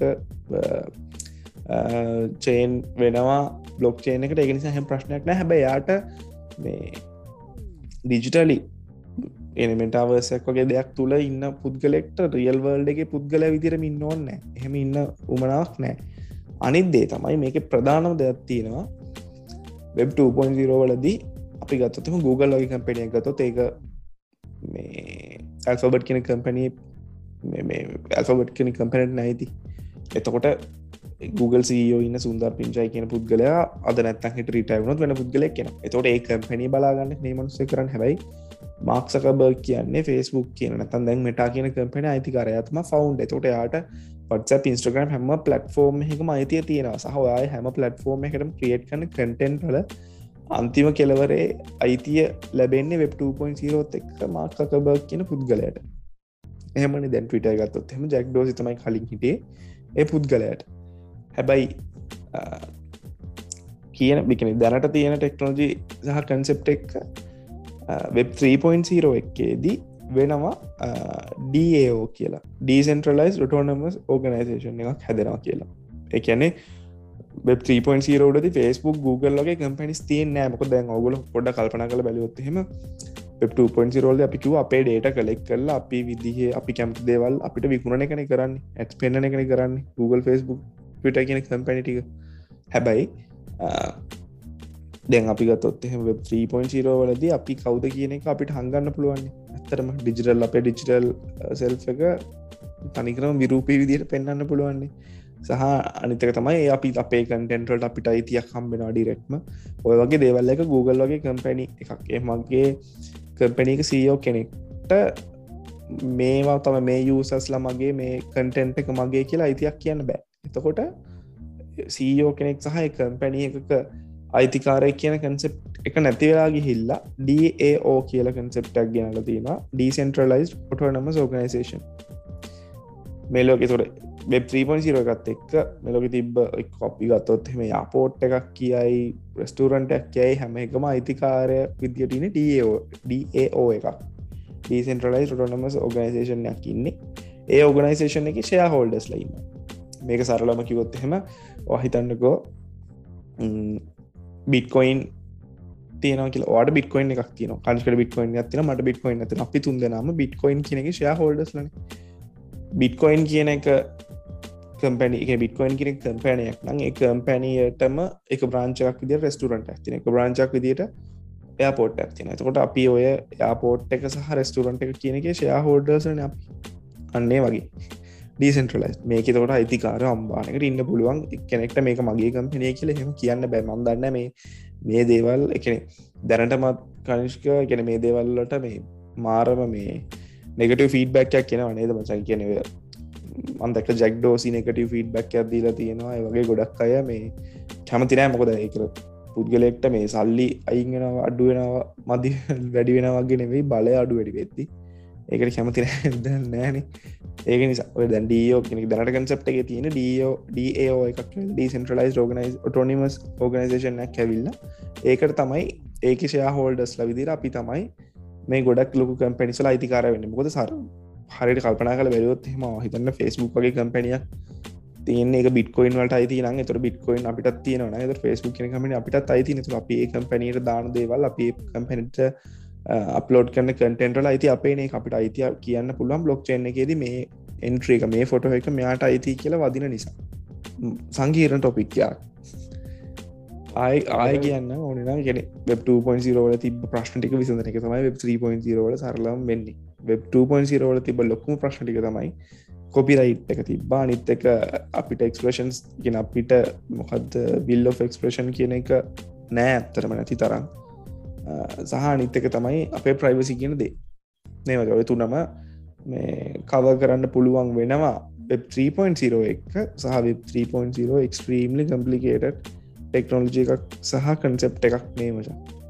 ඒක නිකන් මේ මචං දැන් සමහරවිට දැන් ඔය බිට්කොයින් දැන් තියෙන නම්බර් 1 මේ ක්‍රිප්ටෝ කරන්සි එක වගේ තියෙන්නේ ඉතින් ඒ වගේ මචං ඒ ඩීසෙන්ට්‍රලයිස්ඩ් වුණාම DAO එකට ගියාම ගොඩක්ම කට්ටිය පාවිච්චි කරන ප්ලැට්ෆෝර්ම් එකක් මේ එතකොට ගොඩක්ම ප්‍රොෆිට් හොයයිනේ ප්‍රොෆිට් හොයයි සහ මේ දැමොනවුනත් තින් ඔය වගේ දැපිකත් බ්ලොක් චේන්යක් වුණත් මොනවුනත් ඒකට ප්‍රොසෙසින් පව එක දෙන්න ඕන කෙනෙක් ඉන්නවනේ ඒක ප්‍රොසෙසින් පව එකක් සහය ප්‍රොසෙසින් පව එකක් දැන් අපිට අපි දෙන්න නැත්තම් ප්‍රොසෙසින් පව එක අපේ ප්‍රොසෙසින් පව එක දෙනවට අපි ගානක් දෙන්න එපයි එතීරියම් වලදී ගෑස් ෆී එකක් කියයි ඔය එක නම් වලින් ඕ තියෙනවා හැබැයි දැන් Facebook එකේ කම්පැනි එකක් සර්වර්ස් මේන්ටන් අපි කොච්චර ෆොටෝස් 1000ක් නෙවෙයි ලක්ෂයක් නෙවෙයි මිලියනයක් දැම්මත් ඒව සේව් කරගෙන තියාගන්න ඒ සර්වර් කොස්ට් එකේ ටික ඔක්කොමත් ඒගොල්ලෝ මැනේජ් කරගන්නවනේ අපේ data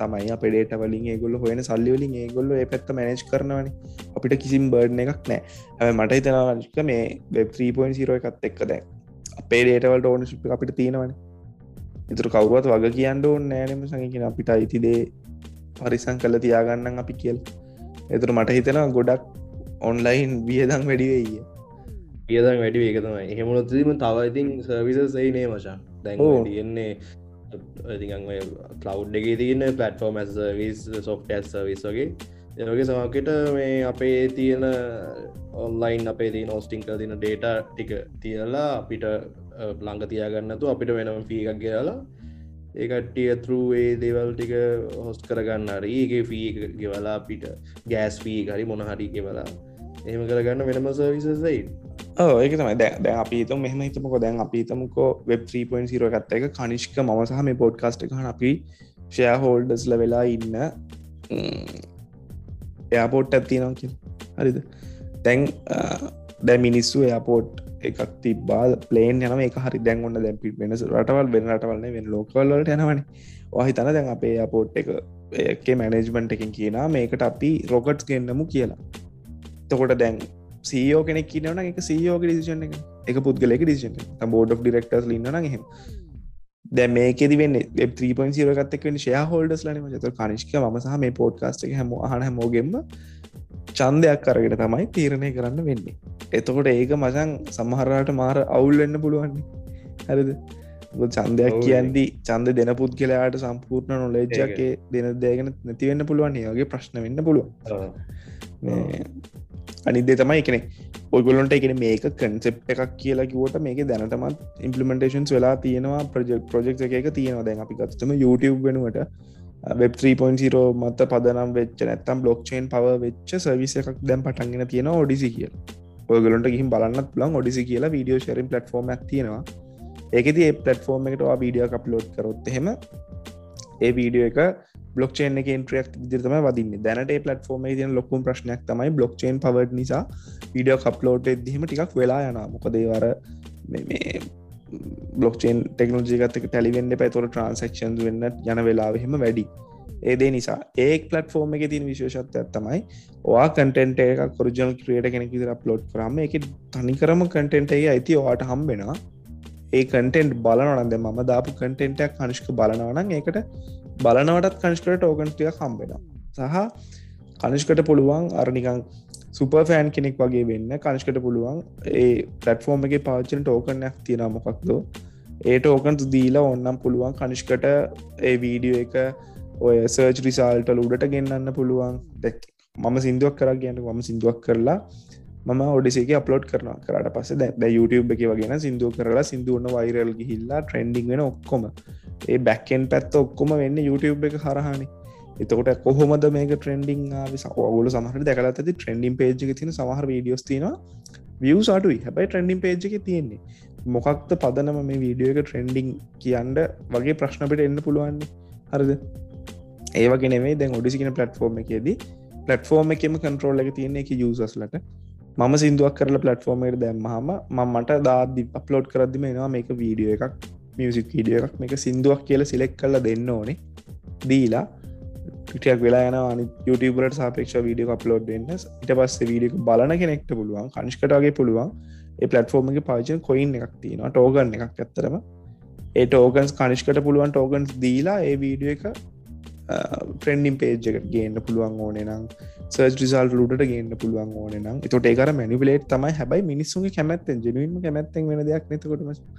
අර ඒ දේ තියෙනවා. දැන් කනිෂ්කට හැබැයි කනිෂ්කට ටෝකන්ස් දීලා ට්‍රෙන්ඩින් පේජ් එකට මගේ සින්දුවක් ගේනවා නම් කනිෂ්කට අතින් ගාණක් කන්න වෙනවා. අර හැමදේම අප් ඇන්ඩ් ඩවුන් වගේ. හැබැයි මේ platform එකේ මාර control එකක් තියෙනවා හැමෝටම. ඔය platform එක Odyssey කියන platform එක තමයි දැනට Web 3.0 වල blockchain power වෙලා තියෙන platform එක. ඕක මේ platform එකේ අතන සමහර පොඩි පොඩි slowness තියෙනවා. හැම ප්‍රශ්න තියෙනවා ඇත්තටම. හැබැයි ඒ කියන්නේ platform එක මුදල් උපයන දේ සහ ඒ platform එක maintain වෙන දේ වෙන්නේ ඒ token concept එකත් එක්ක. concept එක token system එකත් එක්ක. ඒක අර likes විදියට like දෙන්න පුළුවන් dislike දෙන්න පුළුවන්. ඒ දේ හරි. ඒ කනිෂ්කට පුළුවන් ඕන tokens දෙන්න. ඒ tokens වලින් ගාණක් ඒ platform එකේ owners ලා ගන්නවා. එහෙම තමයි ඒගොල්ලෝ monetize වෙන එක වෙන්නේ.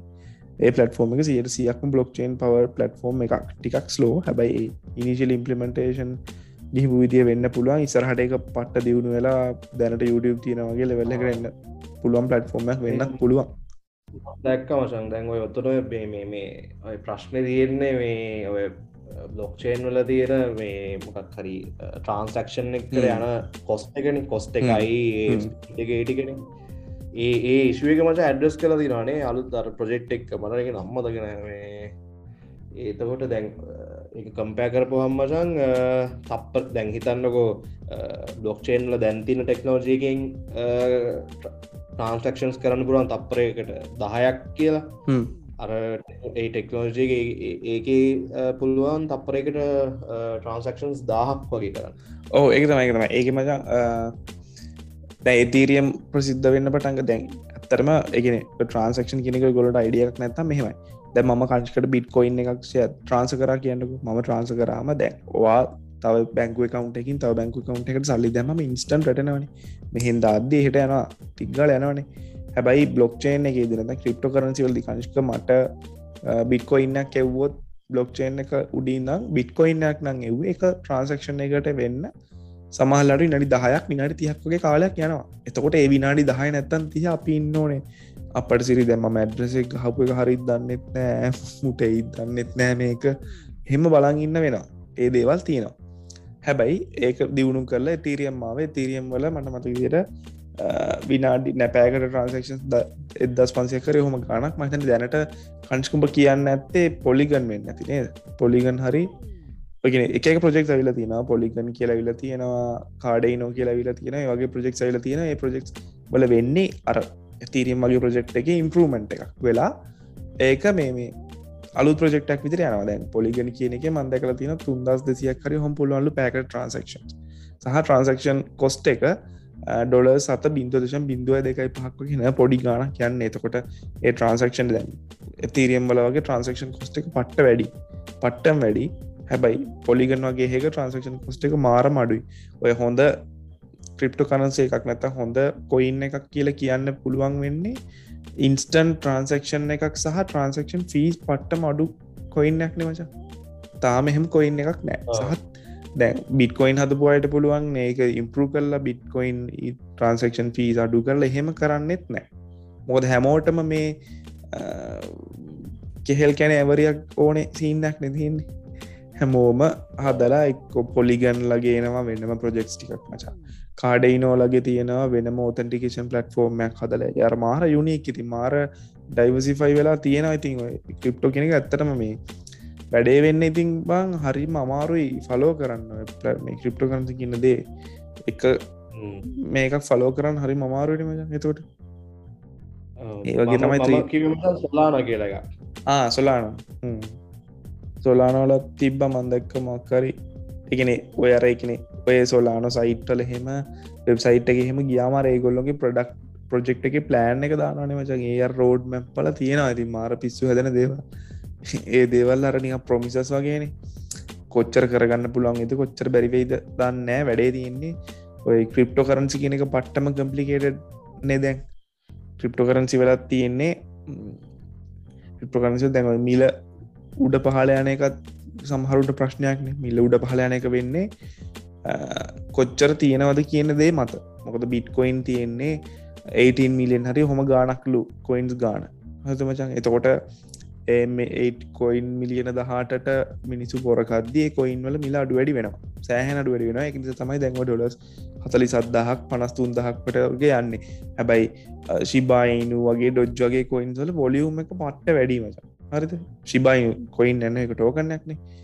ඩොජ් කොයින් වල වගේ පොලියුම් එක මාර වැඩි එතකොට ඒ කොයින්ස් මචං at some point මිල වැඩි වෙයි හැබැයි ඒකට මාර කාලයක් යනවා මොකද ඒ කොයින්ස් ප්‍රමාණය සෑහෙන වැඩිනේ පොලියුම් එක ඒ වගේ දේවල් නිසා ඔය මේවා අඩු වැඩි වෙන්න පුළුවන් ඔය මොකද වොලියුම් එක අඩු කොයින් එකක් හදන්න ඇත්තටම මේ ඉනිෂියල් කොස්ට් එක මාර විදිහට යනවා මම හිතන විදිහට ඒක නිසා තමයි බිට්කොයින් මාර විදිහට ප්‍රසිද්ධ වෙලා තියෙන්නේ සහ ඉක්වඩෝ මං හිතන්නේ දැන් යන්නේ තනිකරම මේ බිට්කොයින් වලින් තමයි ක්‍රිප්ටෝ කරන්සි වලින් තමයි ඒගොල්ලෝ ඉනිෂියල් ට්‍රාන්සැක්ෂන්ස් ඔක්කොම වෙන්නේ ඒ වගේ අර දැනට ඉම්ප්ලිමන්ට්ලා දින අපිද හිතන්නේ නැති වුණාට ඒ දේවල් මාර විදිහට ඉම්ප්ලිමන්ට් වෙලා තියෙනවා දැන් ඔඩිසි කියන ප්ලැට්ෆෝම් එකත් මත ස්ලෝනස් එක අරුණාටම ඒ ප්ලැට්ෆෝම් එකේ අවුල් නැහැ ඒ කියන්නේ වීඩියෝ එක අප්ලෝඩ් වෙද්දි ෆේල් වෙනවා වගේ එහෙම සීන් නැහැ ඒ කියන්නේ වැඩේ හරි ටෙක්නොලොජි එකේ ඉම්ප්‍රූව්මන්ට් එකක් නෙවනේ ඒ තමයි තියෙන්නේ ඉතින් දැන් ඔය වෙබ් 3.0 කියන එක එහෙම ගත්තොත් එහෙම පට්ටම කම්ප්ලිකේටඩ් දෙයක් වෙන්න පුළුවන් ඉස්සරහට මොනවා වෙයිද දන්නේ නැහැ දැන් ඔය කියන විදිහට අපිට තියෙන ඔය ප්‍රයිවසි ඉෂුස් ඔය දේවල් ටික වෙබ් 3.0 ඉම්ප්ලිමන්ට් වෙනවත් එක්කම ෆික්ස් වෙනවා කියන්නේ ඉතින් ඒක හොඳයි නේ මචං ඒක ගොඩක් ඉතින් ඔය ලොකු කම්පැනිස් වල සමහරවිට ඒක ලොස් යන පුළුවන් මට නම් හිතෙනවා දැන් මේ කියද්දි දේවල් මං අහන් ඉඳි මට තේරුණු විදිහට මෙටාවර්ස් වැඩිත් සමහරවිට හරියන්න ඉඩ නැති වෙන්න පුළුවන් මේ ඩිසෙන්ට්‍රලයිස් ඉන්න ගාවොත් එහෙම. ඔව් ඒක තමයි. මොකද ඩිසෙන්ට්‍රලයිස් ප්ලැට්ෆෝම් එකක් හැදුවා වගේ නෙවෙයිනේ මචං. ඒ ප්ලැට්ෆෝම් එකට මිනිසුන් ඇදලා ගන්නත් එපා. දැන් ප්‍රශ්න තියෙන්නේ ඩිසෙන්ට්‍රලයිස් ප්ලැට්ෆෝම් මාරු දෙයක් තියෙනවානේ. මාරු ප්‍රොජෙක්ට්ස් තියෙනවා. දැන් ඒකන සින්න මච දැන් අපිට බං දැන් උදාහරණ ගත්තොත් එහෙම මචං අපිට දුන්නොත් එහෙම දැන් වෙබ් 1.0 වෙබ්සයිට් එක ඒකට දැන් අපි දැන් තියෙන ටෙක්නෝලොජියකින් දැන් තියෙන ඩිවයිසස් වලින් අපි ඇක්සස් කරනවා ඇක්සස් කරොත් එහෙම ඉතින් අපිට පාවෙයි බං මොනවත් කරගන්න දෙන්න කියන්නේ තේරෙන කියන්නේ කිසිම ඉන්ටරැක්ෂන් ගතියක් නෑ වට බෝරින් දේවල් නෑ කැතයි ඔය ඔක්කොම තියෙනවානේ එතකොට දැන් ඒකම දැන් වෙබ් 3.0 ඇපලිකේෂන ඉම්පලිමෙන්ට් දැන් මිනිස්සුන්ට වෙබ් 1.0 ඉඳන් 2.0 යන්න ඒක නිකන් මෙහෙම කරද්දි දැන් මේ අවුරුදු 10 ඇතුළත මචං මාර ඉන්ක්‍රීස් එකක් නුනේ මිනිස්සු ඉන්ටර්නෙට් පාවිච්චි කරන ඇප්ස් පාවිච්චි කරන එතන ලොකු සීන් එකක් උන්නේ නැහැ. එතකොට දැන් ඔය කන්සෙප්ට් එක මිනිස්සුන්ට ග්‍රාස් කරගන්න ටික කාලයක් යයි. මොකක්ද වෙන්නේ කොහොමද කරන්නේ ඒකත් ඉතින් අවුලක් වෙන්නද දැන් මචං ඔය ගොඩක් ඉතින් අවුරුදු 60 70 කට්ටිය Facebook ඉන්නේ බං මේ TikTok වීඩියෝ කරන්නේ මේ මිනිස්සුන් ඒ දේවල් අල්ලගෙන ඔව් හැබැයි ඔව් එතකොට මේ ඔය සීන් එක හරියට ටික ටික ඉතින් අපි දන්න වෙනද ඒ කියන්නේ අපිට පෙන්වන්නේ නැහැනේ මේ වෙබ් URL එකක් ගහලා app එකක් download කරගෙන මොකක් හරි ගියාම මේක ඉම්ප්ලිමන්ට් කරලා තියෙන වෙබ් 3 කියලා පෙන්වන්නේ නැහැනේ. අපි ගත්තේ වැඩ පටන් ගන්නනේ අපිට ක්ලික් වෙන්නේ මේකේ තියෙන වෙබ් 3 මේක කරන්න ඕන අපි මෙහෙම කියලා. ඒක එතකොට මේ අර ඒකේ තියෙන හොඳ දේවල් මේවා වෙන්නත් එක්ක වෙන්න තව ඉතින් මාකටිං දේවල්ද මිනිස්සු ඉතින් තව එක වැඩ් කරයි ඕක තව ඔය ගන්න ඒ අරෙන්ඩ ඉතින් ට්‍රන්සිෂන් එකට ඉතින් කොහොමත් ටික කාලයක් අයවන දැන් අපි කියන්න දැම මේ 2005 ඉපදෙච්ච සෙට් එකක් කියනවනේ ඒ කට්ටිය දන්නේ නැහැ මචං ඔය වෙබ් 1.0 වල මොනවාද තිබ්බේ ඔය 2.0 මොනවාද තිබ්බේ දන්නේ නැහැ ඒ කට්ටිය කෙලින්ම මේ මිලෙනියල් එක කට්ටිය සෙට් වෙලා තියෙන්නේ වෙබ් 2.0 වලට ඒ වගේ වෙයි කොහොමත් ඉතින් කර දැන් ඔය අපි ටෙක්නෝජීක භාවිච්චි කරලා කරන දේවල් අනුව තමයි ඉතින් ඒක ඩිසයිඩ් වෙන්නේ කොහොම ඕගෙන ද කනිෂ්ක කියන කතා එක සම්පූර්ණ නැත්ත මචන කියන්නේ වෙබ් 1.0 රිලීසුණු කාලය ඕක නිකං මේ මොනාද මැජික් වගේ තියෙන්න ඒකට පට්ට කම්පලිකේට් වෙන්න ඇති හැබැයි පස්සේ ඒක ශේප් වුණානේ ඊට පස්සේ 2.0 ආපු කාලේ පට්ටම කම්පලිකේටඩ් වෙන්න ඇති අපිටත් පොඩි අපි ඒ කාලේ අපිටත් එහෙම අයිඩියා එකක් තිබ්බේ නෑනේ අපිම ටෙක්නොලොජි එක ගැන හොයන්න යන්නෙත් නෑනේ ඔය Facebook කියලා සයිට් එකක් තියෙනවා URL එක ගැහුවාම මෙන්න යනවා username password ඉල්ලනවා ඒක ඇතුලේ ඒක කරන්න පුළුවන් ඒ දේවල් කොහොමද වෙන්නේ අපි ඒවට දෙන data වලට මොකද වෙන්නේ ඒ දේවල් තේරුම් ගන්න ඒක තේරුම් ගන්න අපිට හිතුනේ කියන්නේ ටික කාලයක් ගියාට පස්සේනේ අතරම ඒ වගේ තමයි web 3.0 කනික කිව්වා වගේම අර පට්ට කම්පලිකේටඩ් එහෙම කියලා අර අපි කිව්වට එහෙම ලොකු මේකක් හිතාගන්න එපා මොකද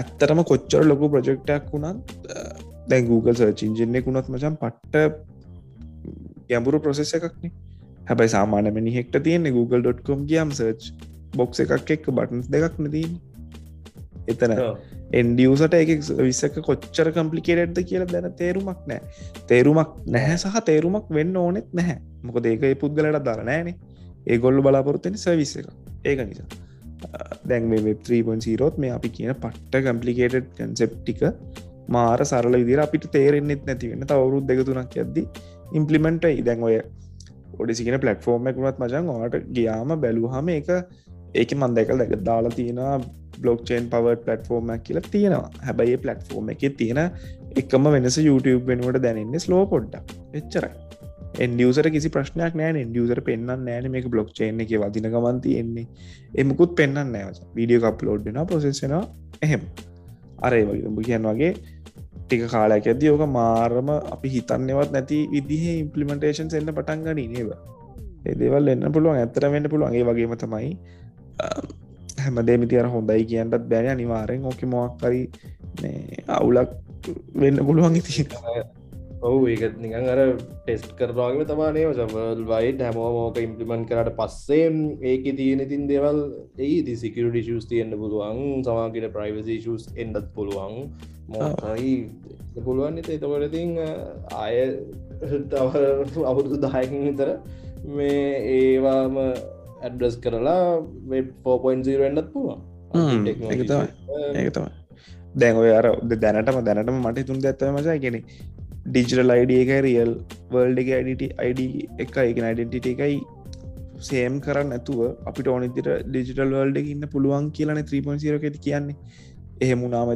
ප්‍රශ්නයක් නේ මචං දැන් මම මොක්කරය වට එකක් හරි මොක්කරි හදාගෙන නම වයස ඔක්කොම උබේ විද්ධික දීගෙන හිටියොත් එහෙම මම උඹ විදියට හොරාට ඉඳලා නැති එතකොට මම එහෙම මට පුළුවන් එතකොට මෙටවර්සකින් කෙනෙක් මැනිපිලේට් කරන්න ඒවගේ අර ඩිසඩ්වන්ටේජස් තියෙනවා ඇති ඒක මචා ඉතින් දැන් අදත් වෙන්න බං මේක පේසුක්කේ ෆේක කවුන්ට අදාගෙන ඉන්න කට්ටි ගත්දාගෙන අර එකම සීර්ණක ඉතින් අපිට මචන් අර මේක ඉතින් ඩීසෙන්ට්‍රලයිසින්ද දැම්මම් පොට ගත්තමුත් ඒක මගේ කියල කියන්න පුළුවන් තියෙනවාද ඒක එතන අර කොහොමරීක කොහෙන් එනවද කින්න මන්ද කිය තම අවුල තියෙන්නේ මේ සමක්කට වෙට 2.0 පලටෆෝර්ම් එකින් උත්සල මචන් 3.0 එකට දැම්මොත්තහෙම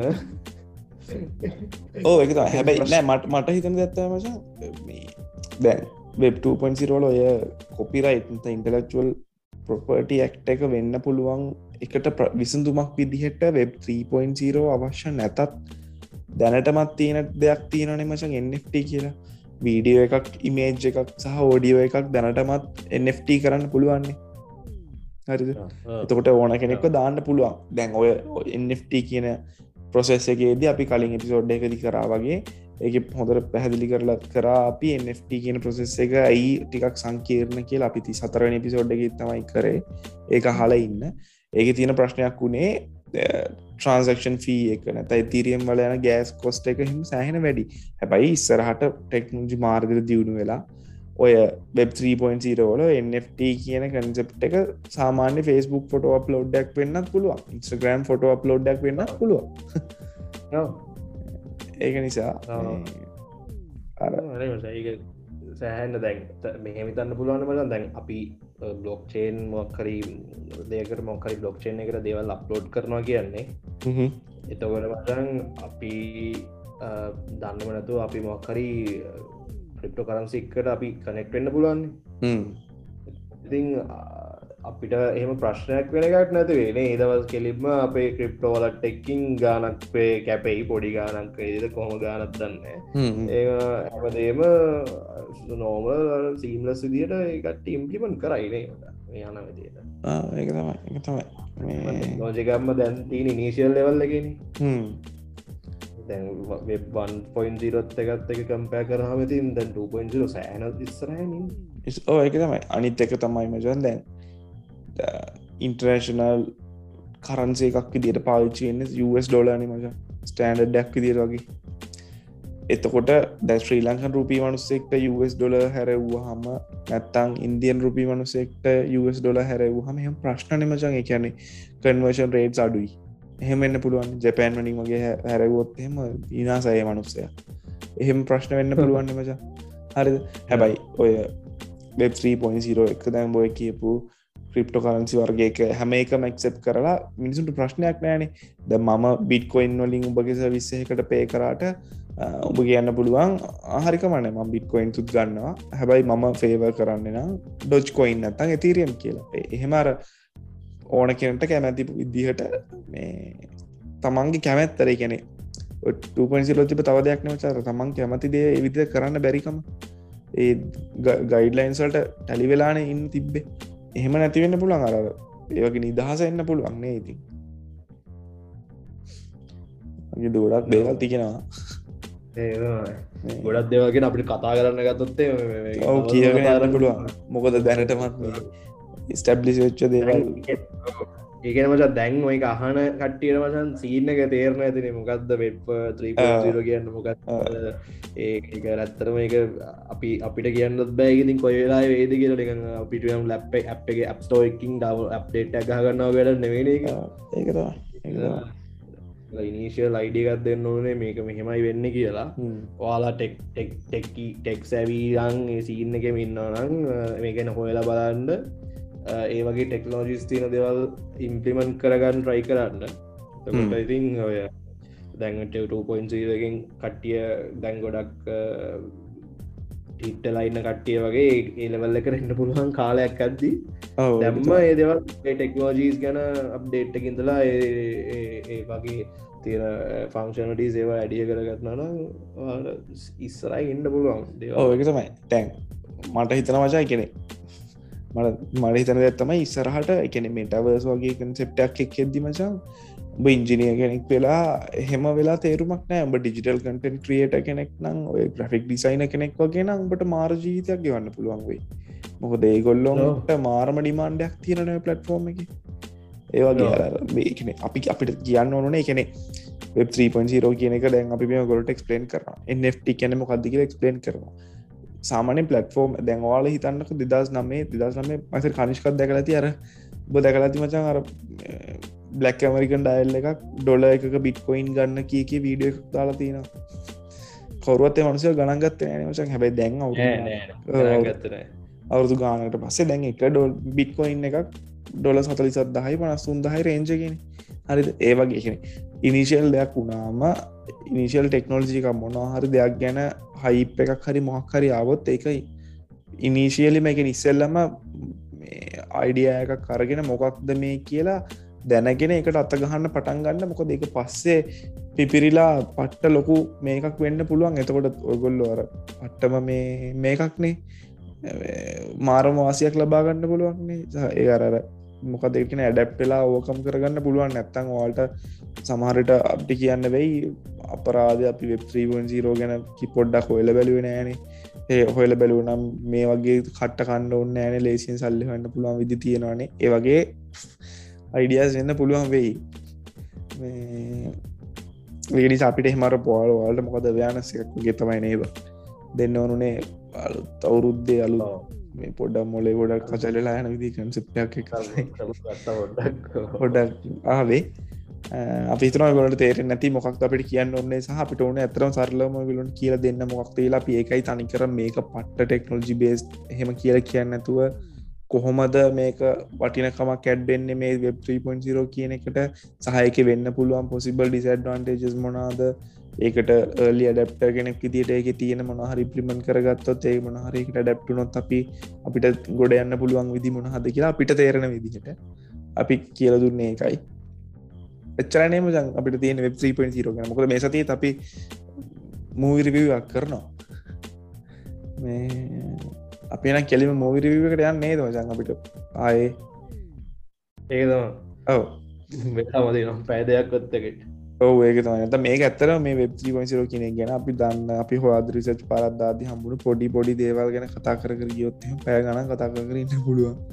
ඔයගොල්ලෝ රිසර්ච් එකක් කරලා බලන්න රිසර්ච් එකක් කරලා ඔක නියන් අර මෙහෙම එකක් තියෙනවා කියලා තෑරලා දාන්න නැතුව පොඩ්ඩක් හොයලා බලන්න ඒකේ මොනවද අපිට කරගන්න පුළුවන් දේවල් කියලා.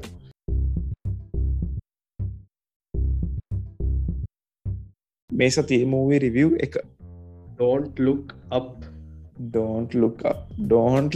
කියන්නේ Netflix ලකින් ආපු ෆිල්ම් එකක් මේක. මේ ෆිල්ම් එක බලන්න මගේ නම් අර head turning moment එකක් උනේ මේක ඉන්න cast එක. පට්ටම cast එකක් ඉන්නවා. DiCaprio ඉන්නවා, ටිමොති ෂැම්ලේ ඉන්නවා, ෂැම්ලේ ඌ ඉන්නවා. පට්ටම cast එකක් ඉන්නවා මේ ෆිල්ම් එකේ. ජෝනා හිල් ඉන්නවා. අන්තිම ජෙනිෆර් ලෝරන්ස් නේ. ජෙනිෆර් ලෝරන්ස් ඉන්නවා. මේ ෆිල්ම් එක කියන්නේ කාස්ට් එක තමයි ෆස්ට් ඉම්ප්‍රෙෂන් මට නම් උනේ. කනිෂ්කටත් මම දන්නවා එහෙම තමයි ෆස්ට් ඉම්ප්‍රෙෂන් උනේ කියලා. සමහන් ඩිකැප්‍රියෝ ඉන්න ෆිල්ම් එකක් කියන්නේ ඔස්කර් නොමිනේට් වෙන පට්ට ෆිල්ම් නේ. එහෙම හරිද? මේක Netflix එකේ ආපු ෆිල්ම් එක Don't Look Up. කොමඩි එකක් කැටගරියේ තිබ්බේ. අපි ඒක දැන් ෆිල්ම් එක බැලුවට පස්සේ තමයි ඒ කන්සෙප්ට් එක තමයි මාරම විදිහට අපිට අල්ලලා ගියා.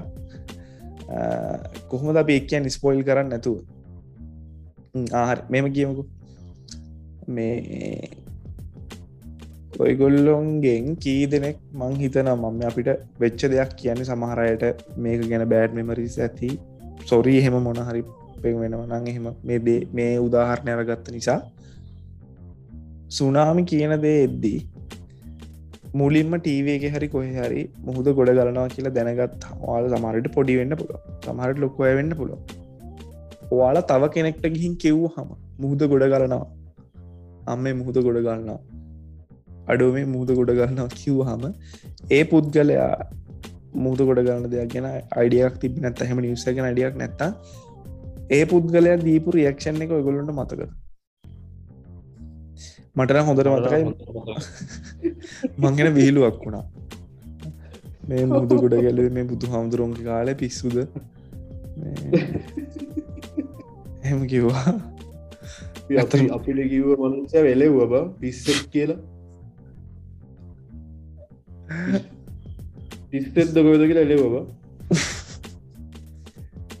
ඇත්තටම ඉගෙන අපි මෙහි නාවුනට ඇත්තටම එදා මා විදියට මිනිස්සු දුක්කින්ද දවසක් ඉතින් ඒ වුණාට ඇත්තටම අපි මේ කියන්නේ අපිට මේ මොමන්ට් එක කියන්නේ ඒ දේ තමයි ඔයාලට පොඩි අයිඩියා එකක් දෙන්න ඕනුනේ සාමාන්‍යයෙන් වෙන්නේ නැති දෙයක් නේ අපි මේ වුණා කියලා තව කෙනෙක්ට කිව්වහම පුද්ගල දීපු රියැක්ෂන් එක මතක් කරගන්න.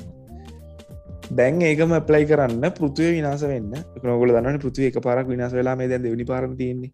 ඩයිනෝසරස්ලගේ කාලේ පට්ට උල්කාපාතයක් ඇවිල්ලා පෘථිවිය විනාශ වුණා කියලා කියනවනේ. ඒ වගේ පට්ට උල්කාපාතයක් පෘථිවියට එනවා. එන්න මාස ගානයි දවස් ගානක් තමයි තියෙන්නේ. ඕක එනවා කියලා දැනගත්ත පුද්ගලයෝ දෙන්න මේකෙන් බේරෙන්න හෝ මේක ගැන මිනිස්සුන් දැනුවත් කරන්න යද්දී ඒගොල්ලොන්ට වෙන ප්‍රශ්න ටික තමයි ෆිල්ම් එකේ තියෙන්නේ. අර අපි කිව්ව සුනාමි එක්සැම්පල් එකත් එක්ක ඔයා හිතලා බලන්න කොහොම වෙයිද මේ වැඩේ කියලා. දැන් සුනාමි එක්සැම්පල් එකේ නම් ඔන්න ටීවී එකේ පෙන්නුවා. මේ මුහුද ගොඩ ගලනවා. එනවා මුහුදු වතුර එනවා. ඒ දේවල් පෙන්වන්නේ. එතකොට දැන් මම කංශකට කිව්වා නම් මුහුද ගොඩ ගලනවා. කංශක කියන්නේ අනේ පළය හොයන්න කියලා. හැබැයි මං කියන මේ බලපන් කියලා මම පෙන්නුවා. කංශකටත් පිළිගන්න වෙනවනේ. ඒ මොකද ඒක මේ ඉන්ස්ටන්ස් එකේම වුණු දෙයක් කියන එක ළඟ වුණා එකපාරට මුණ දෙයක් නේ. හැබැයි උල්කාපාතයක් වැටෙනවා. ඊළඟ විනාඩිය නෙවෙයි වැටෙන්නේ. මාස 6ක් තියෙනවානේ. මාස 6 දවස් 14ක් තියෙනවා. මාස 6. එතකොට උඩ බැලුවොත් එහෙම උල්කාපාතයක් පේන්නේ නැහැ. එතකොට කොහොමද කියන්නේ උල්කාපාතයක් කියනවා පරිසං වෙන්න ඕනේ මේකෙන් බේරෙන්න මොනවා හරි කරන්න ඕනේ කියලා කොහොමද තව මිනිස්සෙක්ට ඒක ටෙක්නොලොජි කරලාගෙන හේතු ගන්නවලා ඒකට මොන හරි රියැක්ෂන් එකක් ගන්න කියන දේ තමයි මේ ෆිල්ම් එක පුරාවටම යන්නේ මාරම කන්සෙප්ට් එකක් තියෙන ෆිල්ම් එකේ ඇත්තටම මාර කොමඩි එකක් නේවා ඒක කොමඩි එකක් සහ ඇත්තටම සමහර තැන් තියෙනවා අනේ මචං කියන ෆිල්ම් එකේ එන්ඩ් එක එහෙම සුපර්බ් ඒකෙදි එහෙම ඔයගොල්ලන්ට ඇත්තටම අපි මොනවාද ගැනද ප්‍රශ්න කරන්නේ කියන දේ ගැන ඇත්තටම හොඳ මේකක් දෙනවා ඒ ෆිල්ම් එකෙන් ඇත්තටම මේ සහයක ඉන්න කාස්ට් එක හොඳයි ඒ කාස්ට් එක රංගපානවා පට්ටයි මේ බලන්න ෆිල්ම් එක Netflix තියෙනවා Don't Look Up තමයි ෆිල්ම් එකේ මේ ටයිටල් එක මේ අවුරුද්දේ තා ගිය අවුරුද්දේ නේද දෙසැම්බරේ ඔව් ගිය අවුරුද්දේ රිලීස් වුණේ ඔව් බලන්න ෆිල්ම් එක හරිනේ ගයිස්ක ඔව් එහෙනම් ඇතිනේ වෙබ් 3.0 ගැන සෑහෙන කියවුවා ෆිල්ම් රිවිව් එකකුත් කරා ඇත්තටම බලන්න ෆිල්ම් එක ගැන පට්ට ෆිල්ම් එක වෙබ් 3.0 තේරුන්නේ නැත්නම් ෆිල්ම් එක බලන්න මොන මොගලක්ද මේ කියලා අතහැරලා දාන්න අතහැරලා දාන්න ඉන්න පොඩ්ඩයි ටච් එකේ ඉන්න මේ එහෙනම් අපි ඊළඟ සතියේ මේ පොඩ්කාස්ට් එකෙන් හම්බ වෙමු ඉස්සර ගිය අවුරුද්ද පුරාවටම කිව්වා වගේ පරිස්සමෙන් ඉන්න මාස්ක් දාන්න සැනිටයිස් කරන්න වැක්සිනේෂන් කරගන්න කරලා නැත්තම් මේ වෙද්දි කරලා නැති වෙන්නම් හේතුවක් නෑ මං හිතන්නේ කරලා නැත්තම් කරගන්න බූස්ට් එක තියෙනවා ඒක ගහගන්න පුළුවන් නම් ගහගන්න පරිස්සමෙන් ඉන්න ලබන සතියේ තේනම් අපි හම්බෙමු ජය වේවා ජය වේවා